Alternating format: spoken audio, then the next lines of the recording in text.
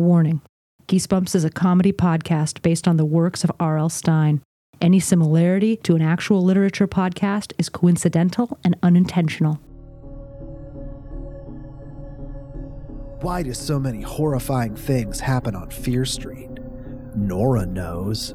She knows how the terror began. She knows about the young girl who burned at the stake and the bloody feud between two families that caused the unspeakable horror that has lasted 300 years. She knows, and she wants to tell. Are you sure you want to hear it? Nope.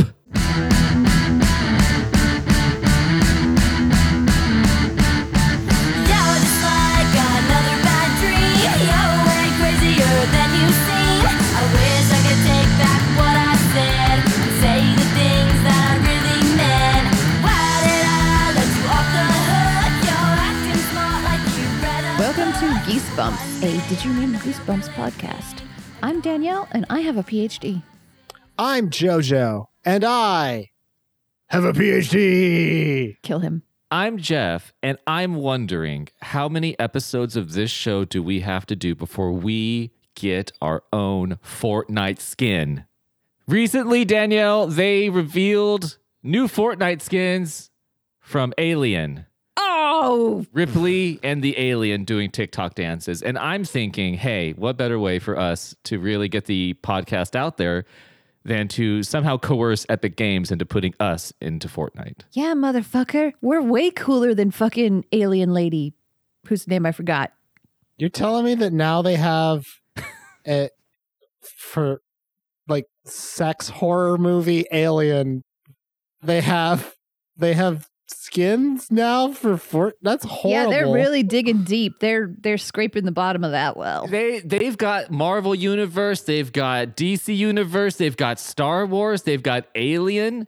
What's the next property that Epic Games is going to tap for some sweet new Fortnite skins? The Muppets.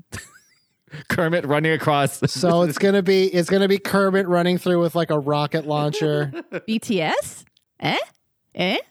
The boy band. The Korean pop group. Yes. Yeah, I could Yeah. see that. Right? Yeah. All the TikTok dances are mostly them anyways. They love them. They fucking love them. So BTS Yeah. and the Muppets. So what's our ultimate Fortnite battle? It's BTS versus the Muppets versus the 1992 Chicago Bulls. Sure. Yeah. We need Scotty. We need Jordan. Rodman. We need Jordan out there in his prime. Oh, bring back Rodman. A Rodman skin, y'all.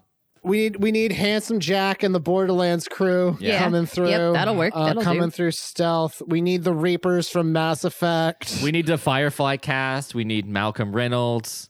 Fucking perfect. We Yes. got it. None of the movie people, just the TV We show. need Godzilla. Yeah, and King Kong now. Mothman. Mothra. Mothman. Mothman and Mothra. We need the aliens from Independence Day. Yep. Oh, and Will Smith. Hello.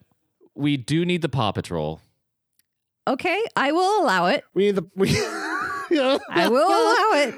We need the Paw Patrol. We need the PJ Masks in there. We obviously need My Little Pony. For sure. For sure. We can't do anything without them. Flossing is magic. They're the wind beneath our wings. So we've got for the season 1 of Fortnite, we've got Muppets versus BTS versus Paw Patrol versus Firefly cast, also versus Godzilla, also versus Independence Day cast, Aliens with Will Smith. We've also got there's a few other characters in there. They're probably that'll have to be extra DLC. We'll have to release that next year. Yeah. So I'm just saying, like, we could fit in there somewhere. Yeah. I just want to learn a TikTok dance, and the only way that that's going to happen is if they turn me into a skin into Fortnite. That's true. Anyway, Mm. we read a book. I think so. I think that's correct. Do you think the cast of the book that we read would make it into Fortnite? Oh. No, because everyone in this book was boring and bland. Pretty shit. They're not good at anything. This is the unflavored pudding of books. These are the people who can't even Puritan write. They can't even Puritan write. So we read the first of the Fear Street saga, which for those of you who are For those of you who are guts deep in the R.L. Steinerverse, you know that the Netflix, Mr. Mixelplex, known villain of Superman, is going to be making a 3-part film adaptation of the Fear Street saga. Actually, you know what? At this point, I couldn't imagine they are, but they're going to. Yep. A 3-part of the Fear Street saga, which is like 1990 something to 1970 something, and then 1666. Which, by the way, those times don't have anything to do with the books. We read the first one titled Betrayal. This is Fear Street Saga 1, 1993, titled Betrayal. And we are now going to do the most important part of our show, that if we don't do it for the rest of the show, you're going to be like, Why didn't they do it? Huh? What? Books? So we have the synopsis of Betrayal. Who's doing it? Who's taking these reins? I believe 'tis moi. Okay, you're gonna have 2 minutes on the clock, Danielle. Let me know when you are ready to spill some beans about this horribly boring book. I am prepared to put some beans up my snoot. Okay. And go. This book is about, well, anyway, it's not about anything. It starts off with a family of Puritans, father, son, daughter. And daughter is of 16 and kind of vapid. And she has like a fling, like a very Puritan, innocent fling with the daughter, the son of the rich, powerful family in town. And then the son, rich, powerful son, whose name is Edward, Sparkle Vampire. Sparkle Vampire is going to, tells his dad he's going to propose to Vapid. And then his dad, whose name is Benjamin? Fucking bonkers Benjamin. He's like, no, you're not going to do that shit. I will fucking kill her before I will let that happen.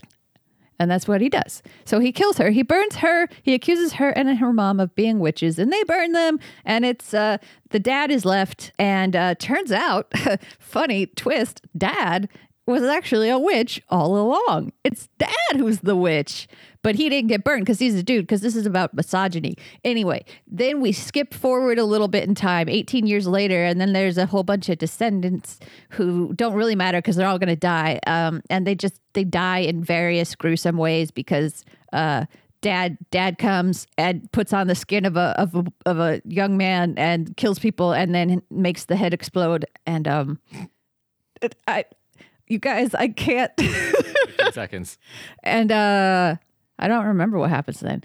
Nora Good is the person. She's doing the frame narrative. She's the one who's allegedly writing this all out for posterity for some fucking reason. And Time. yeah. You guys got anything to add? No. It was excellent. Thank you. It was mostly excellent. The only thing is the end of the book jumps ahead again in time to where That's right. Yes. So first baby. family is wronged, then they go to wrong the second family, and then after the second family is wronged, then one survivor. one survivor's like, I'm gonna keep wronging. Yep. And they keep wronging.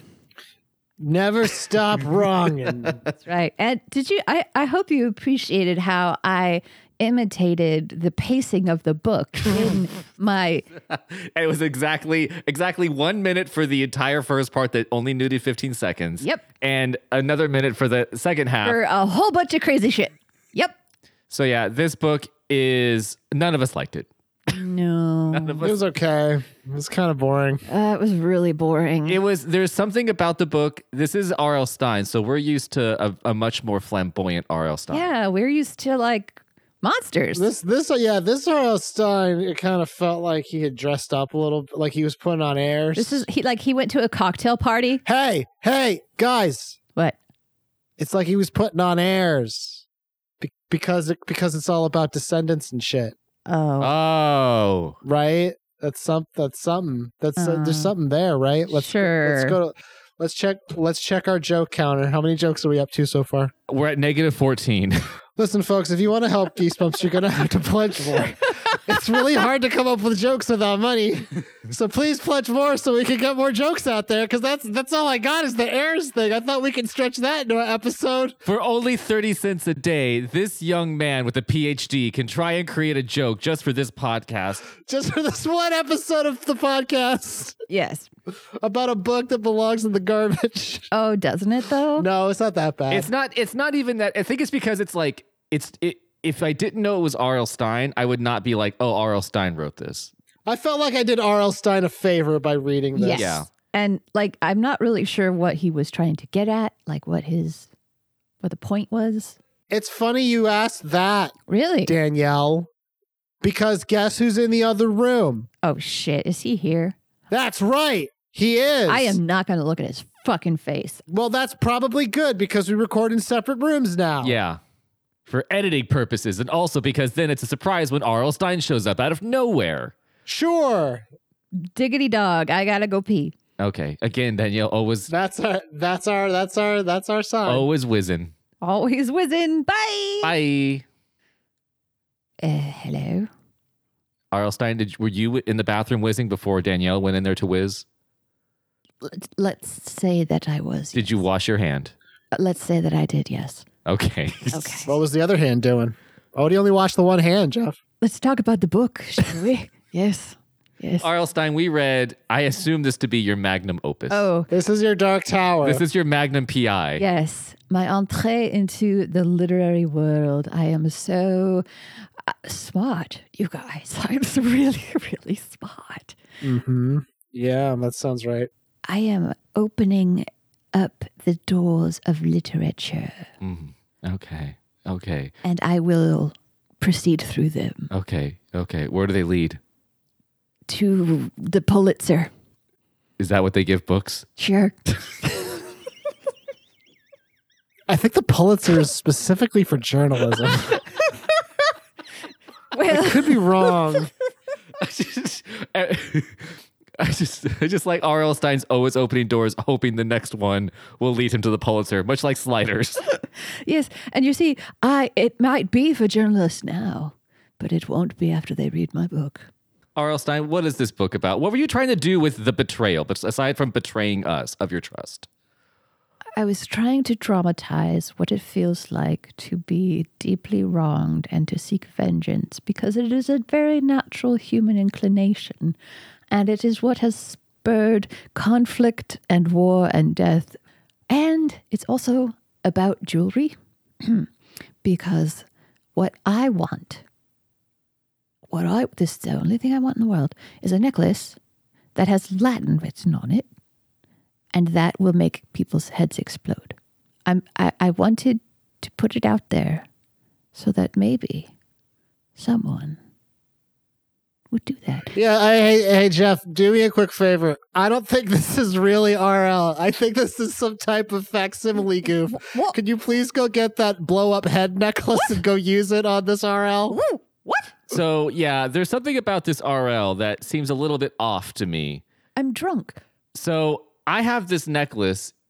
It's a claw that's wrapped around a disc. I don't even know how I got this. I think it was at the secondhand store. And I'm just going to read the words on the back of it.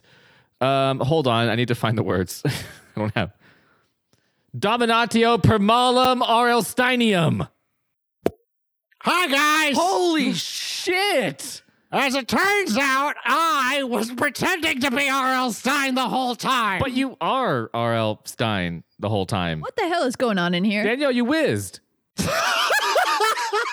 And I came back, and a guy's head exploded. Ah, you reenacted my favorite scene of this book. The only scene that makes the book worth reading, quite honestly. So, Danielle, just so you know, R.L. Stine was out here talking about all kinds of fun stuff. Okay. And yeah. then I used this necklace that I got from the secondhand store, and I use it on him, and now there's another R.L. Stine here. Yes, that's right. Magic and witchcraft and such. Apparently. Okay, so now that the other R.L. Stine has disintegrated into some sort of goop at your feet, R.L. Stine, real R.L. Stine, Yeah.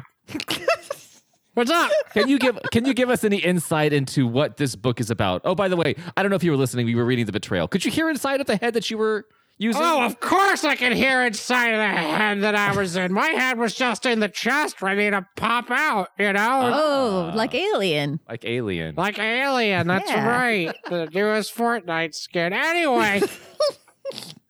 Betrayal is a story about how cyclical violence is typically based in history and more importantly based around slights that are very minor. In this case, the entire story centers around the idea that Susanna and Martha Good were accused of being witches for a petty reason. What was that reason? It was because Edward gotta go marry this one lady who's got money. That's it. You see, the fears are fully motivated by profit and cash money. God lights the lights up. The entirety of their feud is built around the idea that because marrying Susanna Good is a bad business decision, he killed the entire Good family. And Papa Good, who decided to get his revenge, is only partially mad because of the fact that his family's dead. He's more mad that he spent 80 shillings in a brass pan to free them, only to have them not get freed and get burned and such. And it comes down basically to the fact that the entire premise of the story is a dispute about payment and money. As time goes on, what we end up seeing is that the characters rise and fall from grace. More importantly, the fact that their entire history is wrapped up around petty disagreements that no one really remembers or fully understands. 20 years on, we get to see that Papa Good shows up at the Fear House to kill everybody, but he also mentions that his son took off. Why did his son take off? Because he doesn't know why the fuck his dad wants to kill a family and a farm.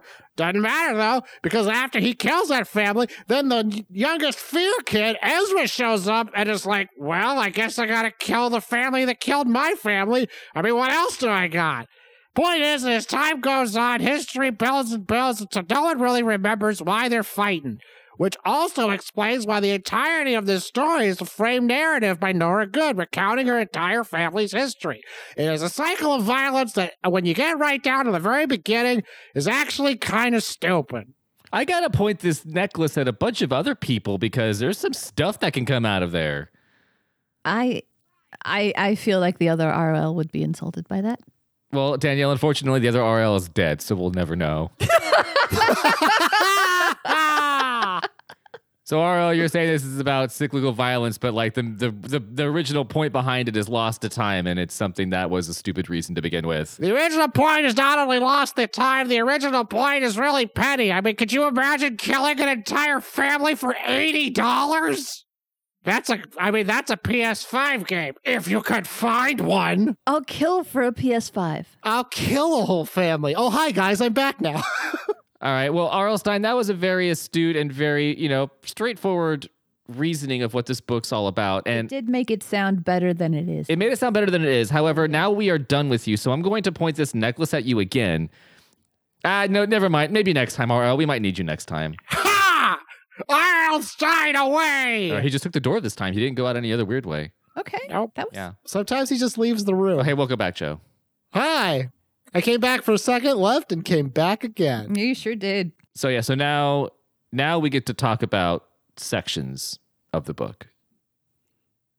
I have a historical quibble. Oh. Yeah. So, okay. Benjamin Fear goes to lengths to plant evidence of witchery in the house, right? And Benjamin Fear is the bad guy. He's the bad guy. He's big bad. He does walk from his house to theirs, and then he plants the evidence, right, so he can accuse them of being witches.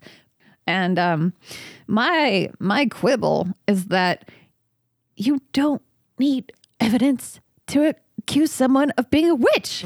You don't need to. That's too much work. It goes against the entire thing that the witch trials and the witch hunts were kind of working on. Yeah, no. All you had to do, you could find a mole on someone and say that was a Satan teat, and then you just burn them as a witch. You don't have to try, dude. You could just... Yeah, but Danielle, he didn't know that at the time. he's not smart enough to know that, I guess. He was living through it. He didn't see how everyone was doing it up in Massachusetts proper. He was just trying to figure it out. He was a pioneer. He was a pioneer of evidence planting. So you think that because so basically, and Jojo, you had a part about him planting the evidence, didn't you? Do you want to bring that up? Maybe we can mix these two together. I would love to. Are we going to keep this thing we just did? Yeah, we'll combine them into one. Okay. So this is not a historical quibble. This is an actual part of the book. So this is on page 42. So the first half of this book is like sort of a teen romance kind of thing. It's a lot of setup. Yes. There's a lot of setup. And what happens is Susanna Good is in love with Edward Fear, and they're having a good time. And then Susanna finds out that Edward is going to get married. He has an arranged marriage. And Edward tells his dad, look, I'm not going to marry, Lady Monopoly or whoever you found. I'm going to marry Susanna Good because I love her. And he's like, we'll see about that. And then he goes to the Good house while Mr. Good isn't around. So it's just Susanna and her mom. By the way, the choice of the last name Good, very subtle. Very subtle. R.L. Stein's subtle like a hammer. Anyway, proceed. So Benjamin Fear shows up. He knocks on the door, and then Mrs. Good opens it, and she's like, "What's up? What's good? Me. What's cracking? What's good? Other than myself, of course." Pew pew pew. And then Benjamin Fear ignores her. This is on page 42. Keep watch on them, he instructed the two men. There was two goons with him. I will search for proof. And then Susanna's like, proof? Proof of what? Why are you here? Why can't you wait for my father to return? Benjamin ignored Susanna too. He strode quickly to the hearth, his black coat sweeping behind him. Aha! Wow, he's really good at this. He bent down as if picking up something from behind a kettle. Oh, what's this? Oh. When he turned around to face them, Benjamin held a purple cloth bag in one hand. His lips spread into an unpleasant smile. I believe we have the proof we need. Proof of what? And Benjamin walked quickly to the table, overturned the bag, spilling its contents on the tabletop.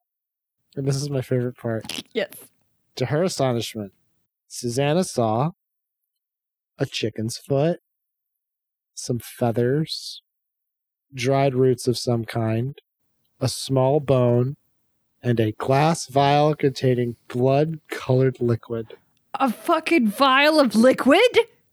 Blood-colored liquid, Blood-colored. Who does that? What monster? Witches do, which explains what happens next.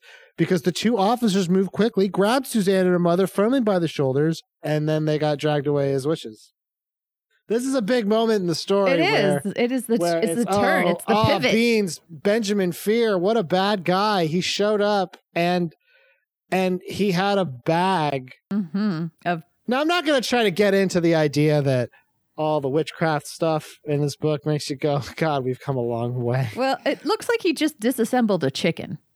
Yeah, there was a lot of cool stuff in that bag. Yeah, that was a cool grab bag. You know, when they're like, hey, grab bag $5, you don't know what's in it. If I got that one, hell yeah. Well, I'm just picturing that he probably went out into the yard and killed a chicken and then cut off its foot, put off the feathers. I'm gonna just quickly type in witchcraft mystery bag and just see what Google has for me. I did. So in typing in witchcraft mystery bag, Oh boy. I have been brought to an Etsy shop. Oh my God. Once upon a potion. Oh my God. That's a good name. That is good. I like it. Let yourself be surprised with this little witchy bag of mystery. Dude, yeah. You will receive a selection of small, primary, handcrafted items.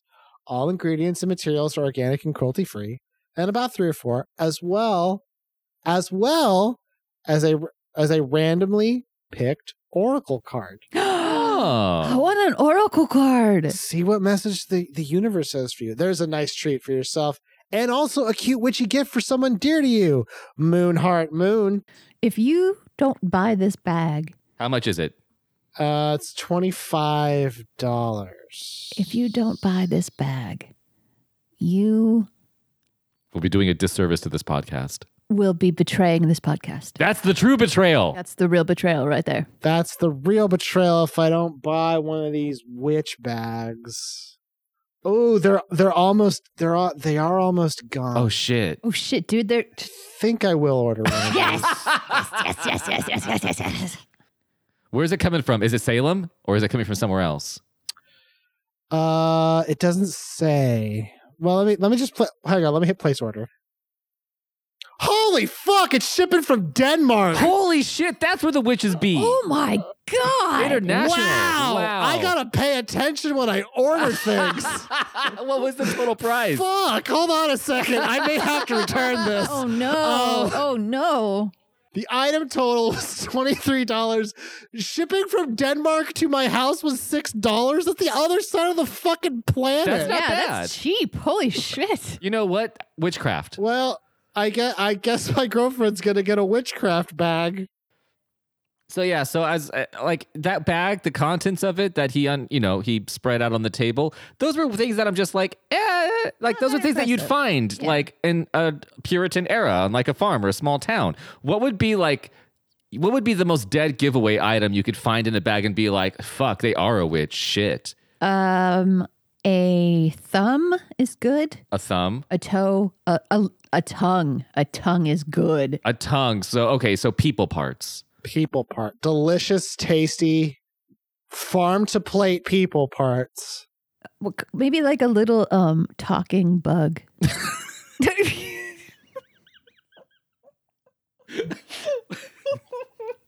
Now, does it matter what the bug says?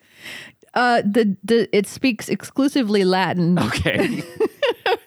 but it's saying very nice things. But it's in Latin, so it sounds super ominous. So it sounds really terrible, but it's just like, this is a really nice house you got here. I really like you're working that out. Yeah, are you working out lately? You're not as portly as your brother is. Good. They're like, devil, witchcraft. What? No, I'm fuck. My name's Jerry. I just run a little shop down the road. Jerry from down the road. I just took a little nap here inside this bag. I'm a talking bug. Yeah, don't you? I thought you would like me. Later in section 1, the first half, after Susanna and Martha are taken by the constables, after their mystery bag shows up from Denmark. I'm sorry, I'm just stuck on this. I'm obsessed with this. Matthew Fear comes to Mr. Fear's house and he says, Bill, listen. Shucks. My brother, he doesn't want to have to kill your family, but and I can talk to him. Yeah, so this is on page 65, which is chapter 8. Williams says, I believe I can save your wife and daughter. My brother is human, as I said. And then Williams scratches his head and goes, I don't understand. Do you mean to say? And then Matthew says, I have influence with my brother. You can talk to him, William asked eagerly. You can reason with him. You can explain to him that he has made a tragic error, which is the same thing 3 times, which is an R.L. Stein statement. He did a boo-boo. He did a bad. He made a tragic error. Oh, thank you, Matthew, William cried joyfully. He dropped to his knees and bowed his head in silent prayer. Matthew nodded and swept his dark cloak around him. Dramatic. Very dramatic. He lowered himself to the tall back chair. He's like, but it will be costly. What? William asked. Was Matthew Fear asking for a payment for a bribe? It will be costly, Matthew repeated. My services in this matter must be well rewarded. Unzips his pants. William Good swallowed hard and put on his knee pads. No, William Good swallowed hard and said, I have little money, he choked out, but I will spend every shilling I have to save Martha and Susanna. And then Matthew goes, price is £100. And then Will goes, shit. I got 80 pounds is all I brought from England. It's all I have in the world. And then Matthew's dark eyes lit up, reflecting the leaping flames in the hearth. You will have your wife and daughter. William lowered his head, knowing that he would pay a huge sum to Matthew Fear, knowing he would pay anything to rescue them. When he looked up, Matthew was examining a long-handled pan. I know, the pan. hanging on the wall beside the hearth. That's a nice looking pan. Is it brass? And then William's like, yeah, it's the finest brass. It was crafted by my father. Okay, yeah, I'll take it as part of my payment, since you don't have the full 100 pounds anyway. I need something to carry the pounds in, so. Why stop at the pan? I know, take everything, dude. Shit. Now, I could save your wife and daughter for the pan. If you throw in the juicer, if you throw in the place settings, and you throw in a new Ford F-150, I can save a goat. I'll save your kid. I'll save, like, the couple that lives next door. They're not in trouble. Not yet, they're not. What I really love is because the big reveal is that Billy Good is a bad guy. He's a witch. He's a witch.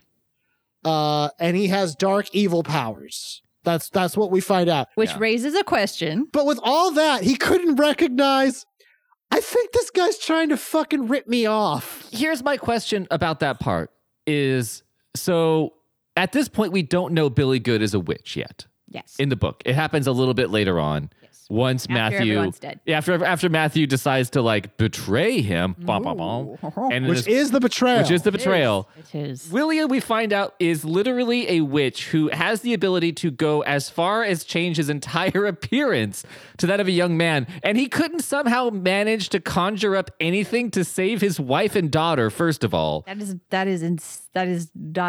makes no sense. before this even stopping this from even happening, or even also in that same scene, Jojo, he sees the necklace drop down. Is that an evil witch necklace? Nah, dog. Nah, it's cool. Nah, it's got a picture of a bird claw, and it says "power through evil" in Latin. But nah, dog, it's cool. It's from Etsy. It's just. It's from. I got it in a grab bag. I got my witchcraft bag. Oh fuck! If it's got a witch pendant in there, I'm gonna be shocked.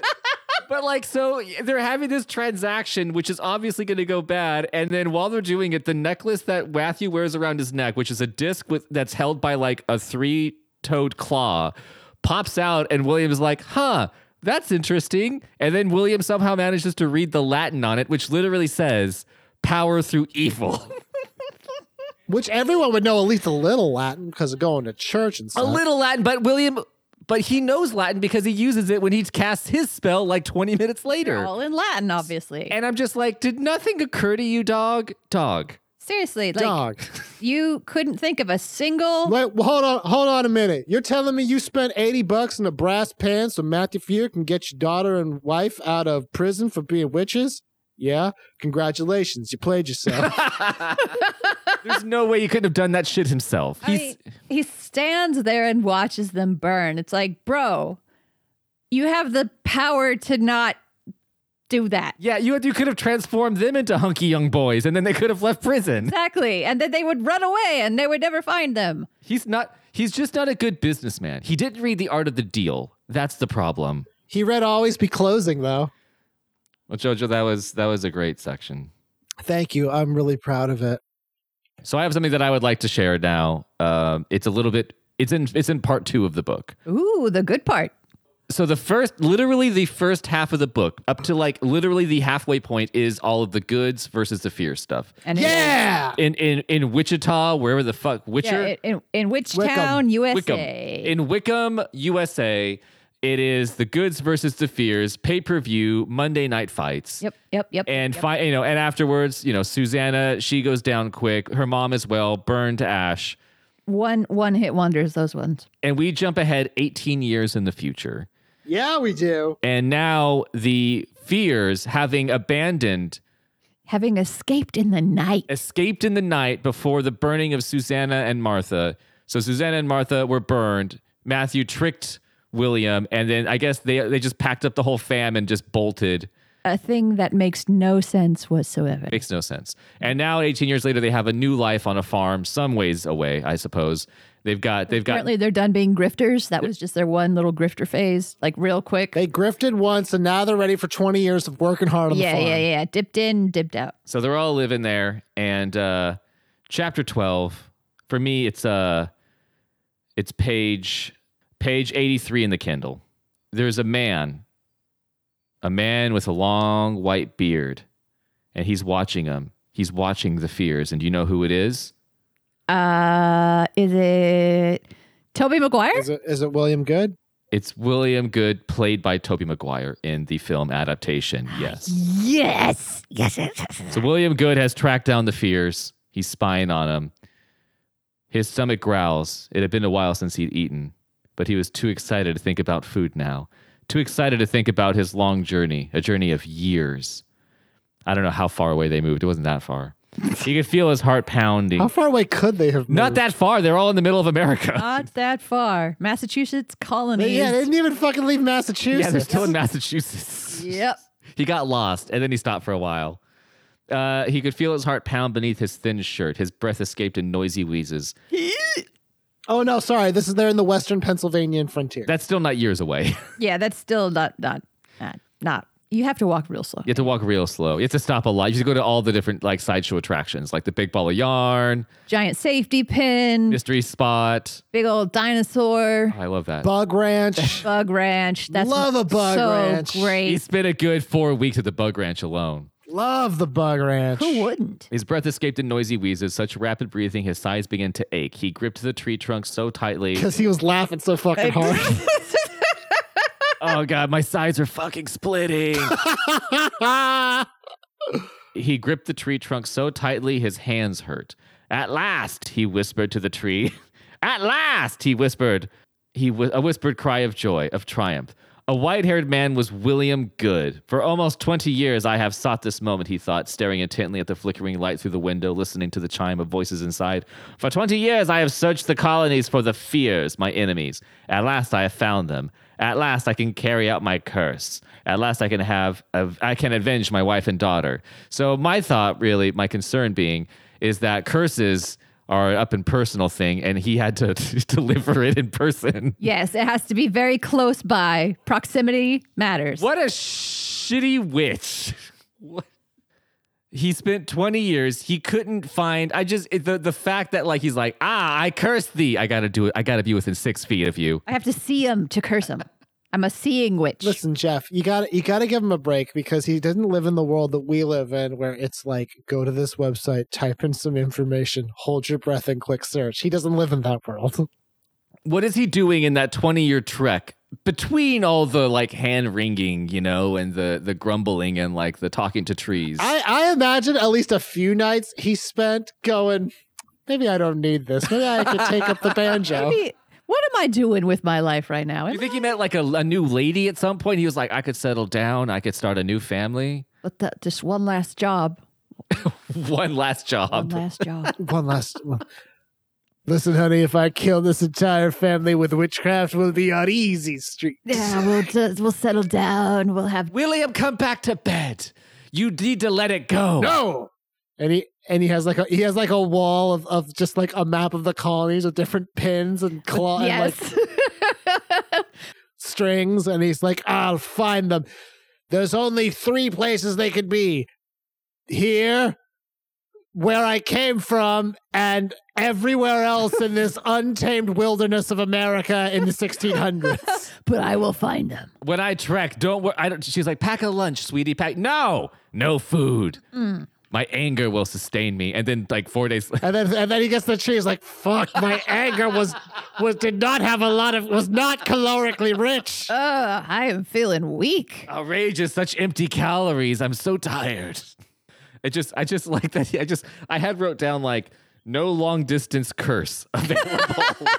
Yeah, you can't do it over the phone. None of that nonsense. You got to do it in person. He's he's that kind of guy who's like, look, I want to have this meeting in person. No, I don't want to send an email. No. We need to see each other face to face. This curse could have been an email.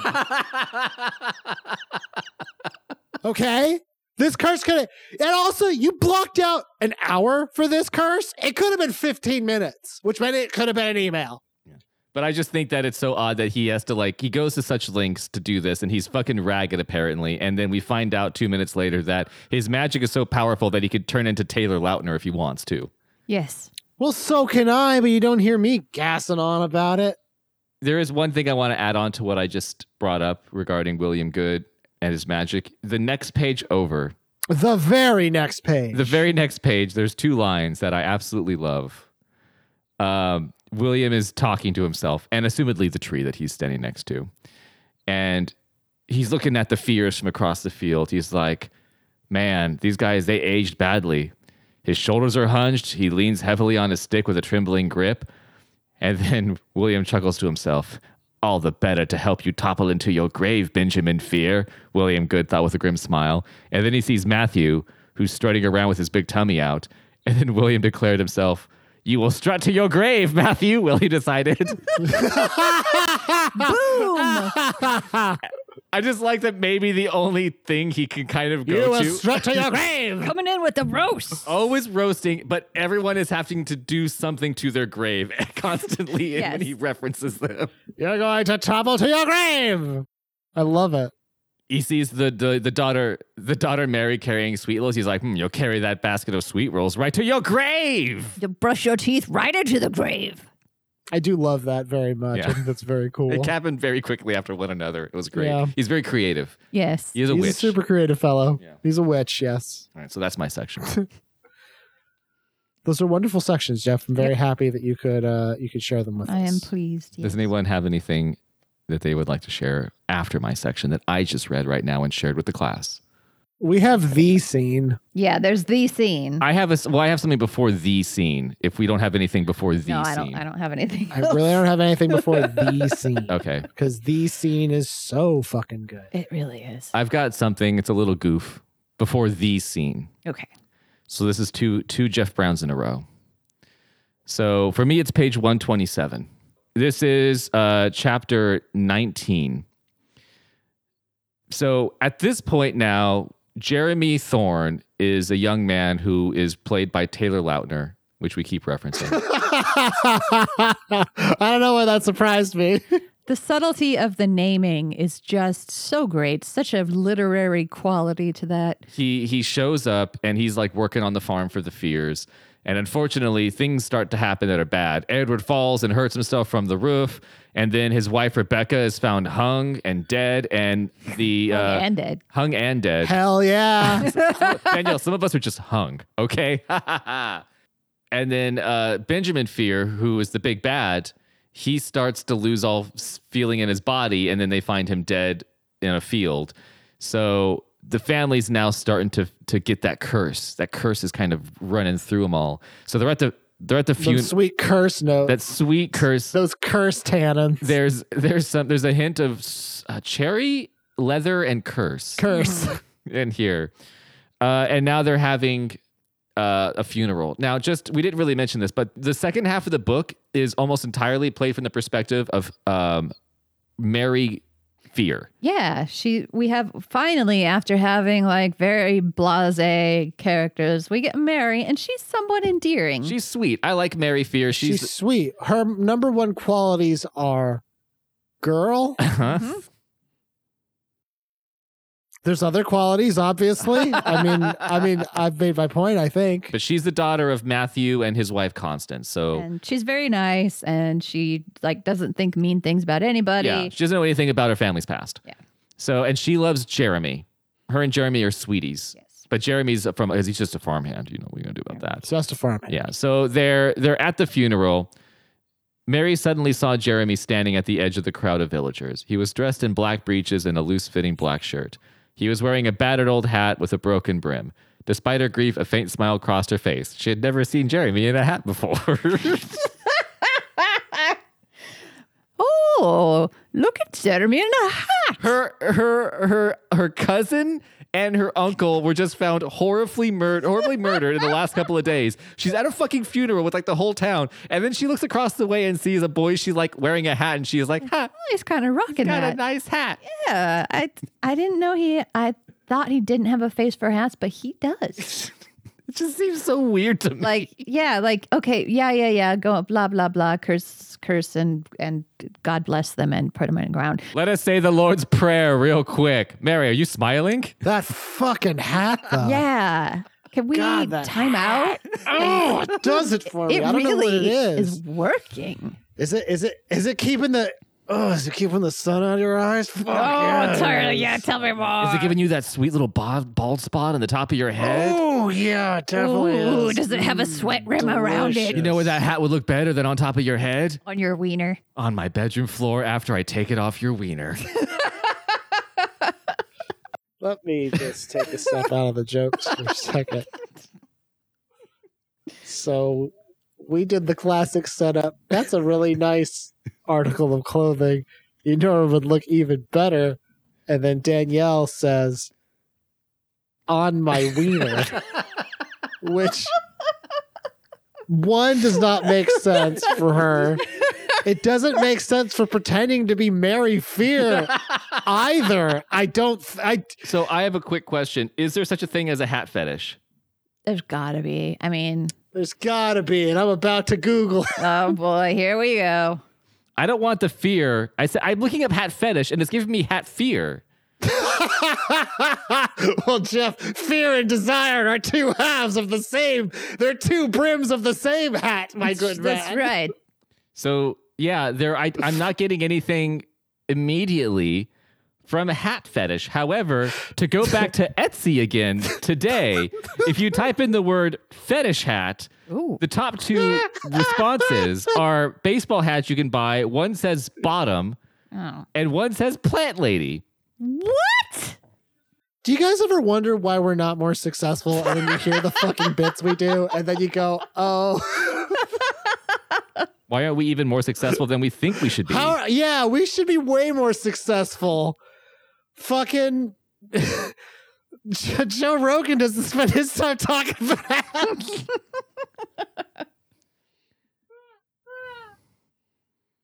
I like to think that maybe he was wearing a real big hat, like a Kentucky Derby hat, and that's what brought our attention to it as well. Maybe it had like some fruit on it. Yeah, he's got the Chiquita banana hat is what he's wearing Yeah. across the way at the funeral. She's like, oh, I'm hungry. How could you ignore the Chiquita banana hat from across the funeral? You can't. No, You just can't. you can't. He could be. What if he's wearing a regular baseball hat, but it's just sideways? It's like, oh, fuck. What is he doing with She's like, I must be a witch because, she should be like, you must be a witch because you're bewitching me. Yeah, I'm all in on this. Oh, I don't feel good. I don't feel good. As you shouldn't. I just wanted to, so I had to bring our attention to the The hats. hat is great. I mean, there's like, it seems like in this portion of the book, things that happen to Jeremy's head are the best. Yeah, there's a lot of, maybe that's why she saw his head blow up so easily later on Yeah, because because she was thinking about the hat. she was thinking about that Put a hat. hat on that stump. And that's why she freaked out afterwards. She was like, what's he going to put a hat on now? Where's his hat? Where's his hat?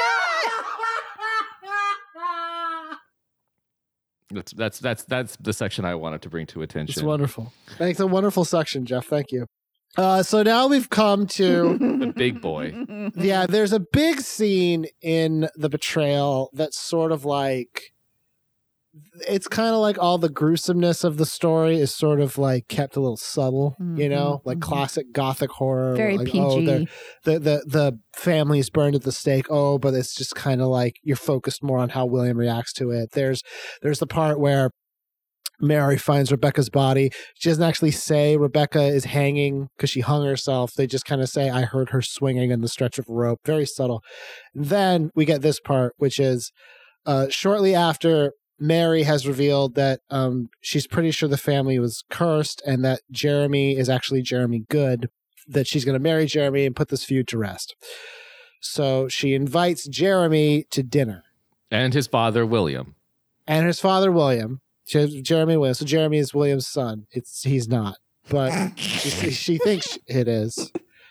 It'd be kind of wild if that really was the case. It's so like William is kind of staring at the house like, I'm gonna fucking get those fears, and Jeremy's like, Pa, are we gonna stop walking for a while? No, there's the same guy. So Danielle, can you please tell us what page, scene, all that good stuff is for the big scene? Yeah. So for me on the Kindle, it's page 143. If you have the reprint 3-pack book, from 2015. It's on page 157. As Jeremy crossed the room to greet him, Matthew Fear raised the silver disc over his head and pointed it at Jeremy. Jeremy hesitated. His smile faded. Matthew called out the words on the back of the disc. Dominatio per malum! Jeremy's head exploded with a low pop. Hang on. Just a little one. Oh, sorry. A low one. Let me do a low one. Okay. That's better. Yes, that was good. That's perfect. Yeah. At first, no one was sure where the sound had come from. Mary was the first to realize that something horrible had happened. His hat holder! His hat holder, where'd it go? Jeremy's beautiful, non-hat adored skull had cracked open. Boy, and the skin on his face was blistered and peeled away. Pink brains bubbled up from his open skull. Like some kind of soft hat. His thinking cap, if you will. Ah, shit. That was a good one, Jeff. His face appeared to melt away, and another face pushed up from under the shattered skull. Hello! Not like a hat on a hat. Hello, my baby. Hello, my Just a darling. frog. Another head appeared on Jeremy's body, and Mary's like, oh, thank God, a hat holder. Thank Christ. I was really worried. I can still marry him. It's fine.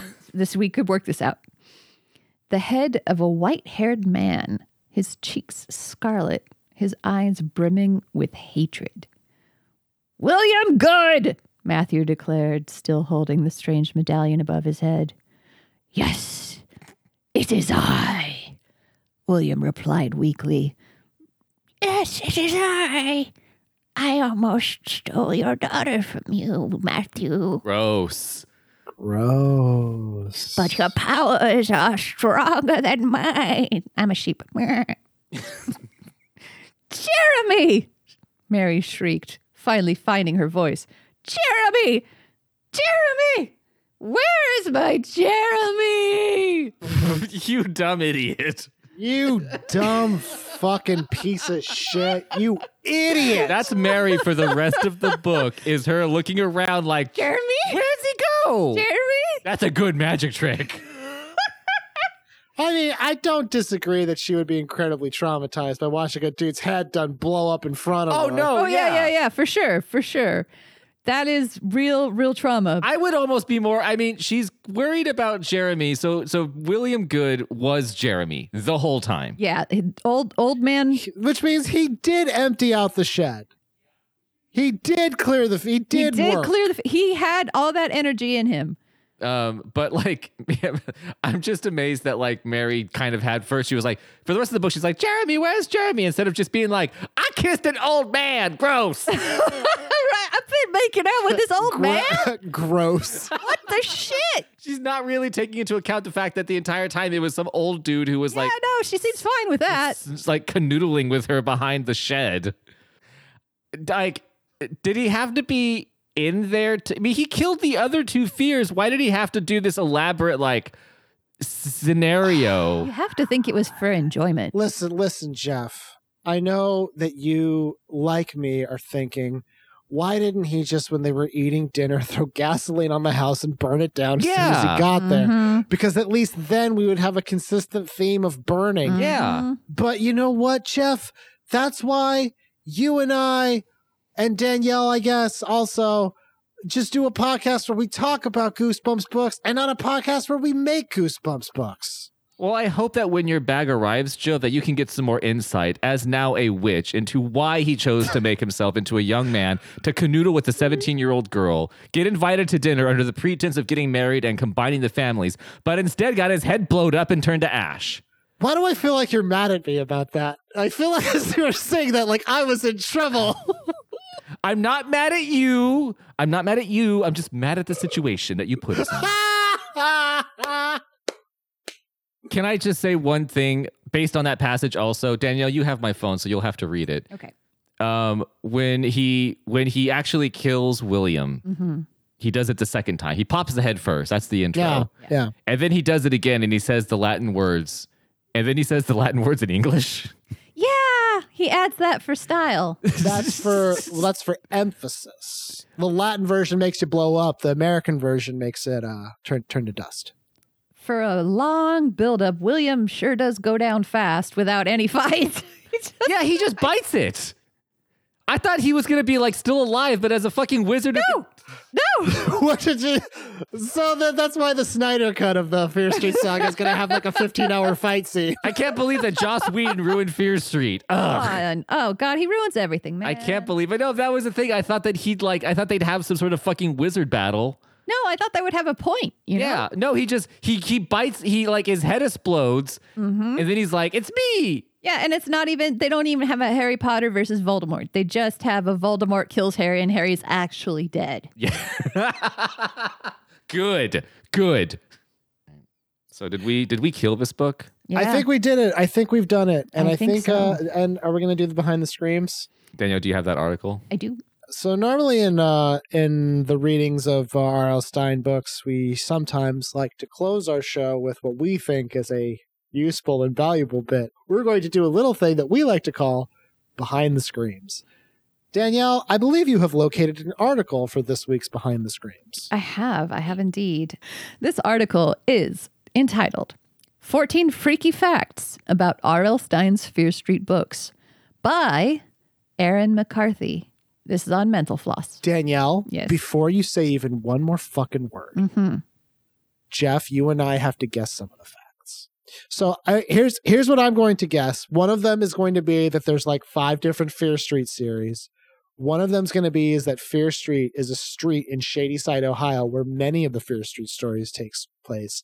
One of them is going to be that the Fears were a family that lived on Fear Street and their house burned down under mysterious circumstances. And one of the facts is that the Fear Street Saga is going to be made into a Netflix series. Those are 4 facts that I'm almost certain are going to show up in this article. The last one I definitely agree with.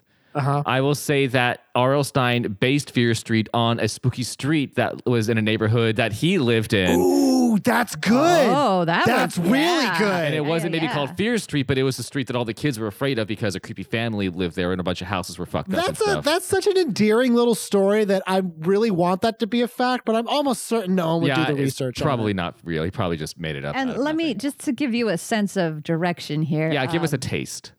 You are focusing on useful information. The Fear Street books usually have more than 100 pages. Yes, it's more along those lines. Okay. All right, so it's completely like banal it's things. vapid. It is stupid as fuck, except for the first one. All right, Danielle, hit us with some of those gems. Okay, well, I'm not going to start with the first one. I'm going to start with the one that I feel is particularly relevant to the discussions that we've had in this particular episode. This is fact number 3. The series title just popped into his head. Cool. So my thing was wrong. Yes, but He's like, here's R.L. Stine. He's just walking to the store. Ba, ba, da, ba, da, ba, ba, da, ba, ba, da, ba. Fear Street! So hold on. One of the 14 facts we didn't know about Fear Street is that R.L. Stine Thought of it. thought thought of it. Correct. Yes, but they do have a quote from R.L. I just thought of it. Ugh. It was the first one I thought of. Fuck off. You know what? R.L. Stine, first thought, best thought. Exactly. You go with your gut. Danielle, against my better judgment, what else you got? The next one, I can't even. I feel like this is now a R.L. Stine like defense piece or puff piece. R.L. Stine did nothing wrong. Exactly. So the next fact is the characters aren't fleshed out on purpose. Though he's been criticized for it. That's now hold on. Right? I did it on purpose. That's what I say about all my side characters in Dungeons and Dragons.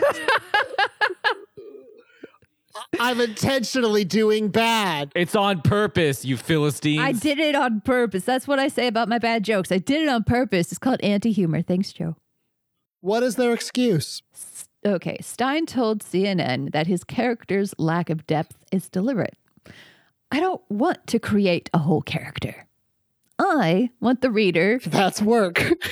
That's too much writing. I gotta get this shit out once a month. I want the reader to feel like the character, he said. So I'm great at full-blown cardboard characters. I give him credit for saying that.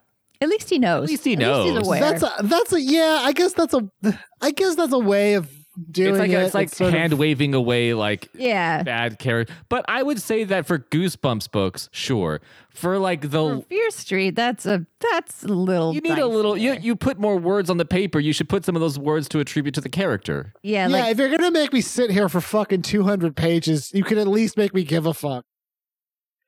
Have we done enough work today to justify me going to the store to getting a milkshake? You have to go to the store to get a milkshake? Well, the milkshake store. I don't know why I called it that. milkshake store.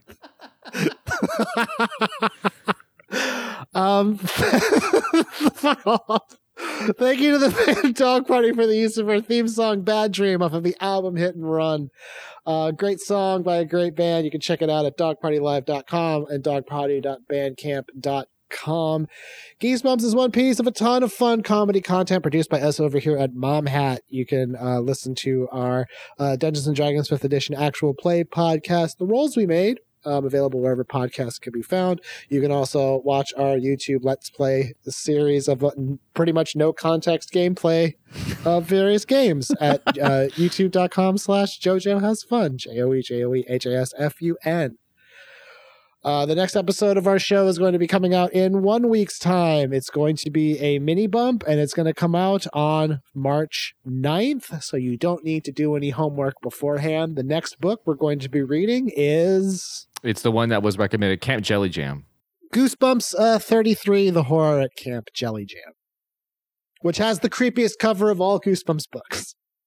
I think that, you can, if you want to get in touch with us, you can contact us at geesebumpspod@gmail.com. You can also follow us on Twitter at geesebumps_pod, which is, I think mostly Danielle is on there, causing trouble. 99% Danielle. 1% me when Danielle feels too bad to do a tweet. You rascal. Yeah. I am.